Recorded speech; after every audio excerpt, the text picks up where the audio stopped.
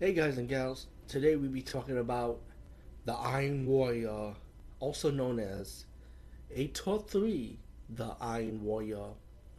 And this time we got Ator, young boy, and we see him playing with his little brother. They're like playing ball, and one of his brothers got kidnapped by this old witch, right? And then we get to a story when this old witch was part of this group of good witch cult. But this witch is like more of a renegade, she's more like an evil witch.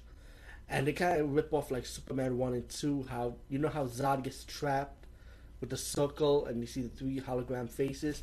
Well, that's how they captured this witch. So they kind of like rips it off a little bit. And one of the good witch didn't want to like exile her, but she had no choice. So the evil witch was finally able to escape from imprisonment, and she has this warrior called the Iron Warrior, which is like a silver skull with a red scarf, with a sword and a black suit that goes around. They'll go around hope out to kill her enemies, pretty much, you know. So the old witch wanted revenge, take back the kingdom that was supposed to be hers, and going after the princess.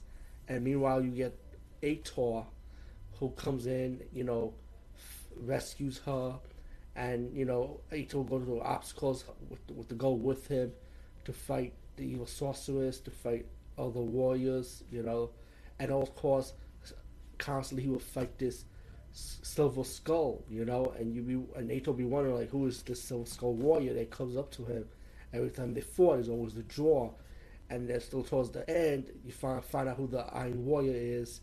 No spoilers, I would never reveal the twist for that part, but it is a good twist. It's pretty obvious who the Iron Warrior is, though, because you'll follow. You know how this movie is at the beginning, but still, you be wondering, when you watch the movie as a process.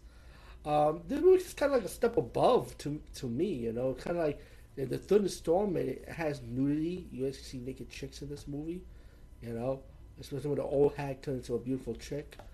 Um, the fight scenes I feel like it was much better than the first two movies, in my opinion.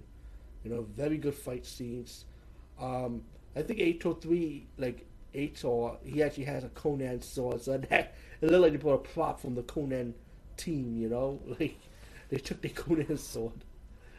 But oh no, I feel like it's a step above, the setting, the script writing. I felt like this one was highly good, even though I enjoyed the first two movies, but I feel like this one was really much better in my opinion. Shockingly, I mean, it's not better than the giant snake or the giant spider moments, but still, it's something something.